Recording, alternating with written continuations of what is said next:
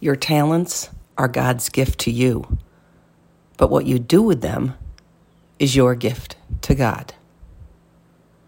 Everybody has magic. It's just that most people either don't know it or don't believe it. Yes, even you have gifts that make you extraordinary. The talents you are gifted first become apparent in the interests you pursue.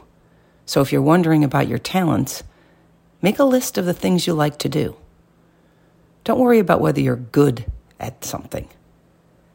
Your purpose in life is to use your gifts, and your journey in life will teach you how to do that.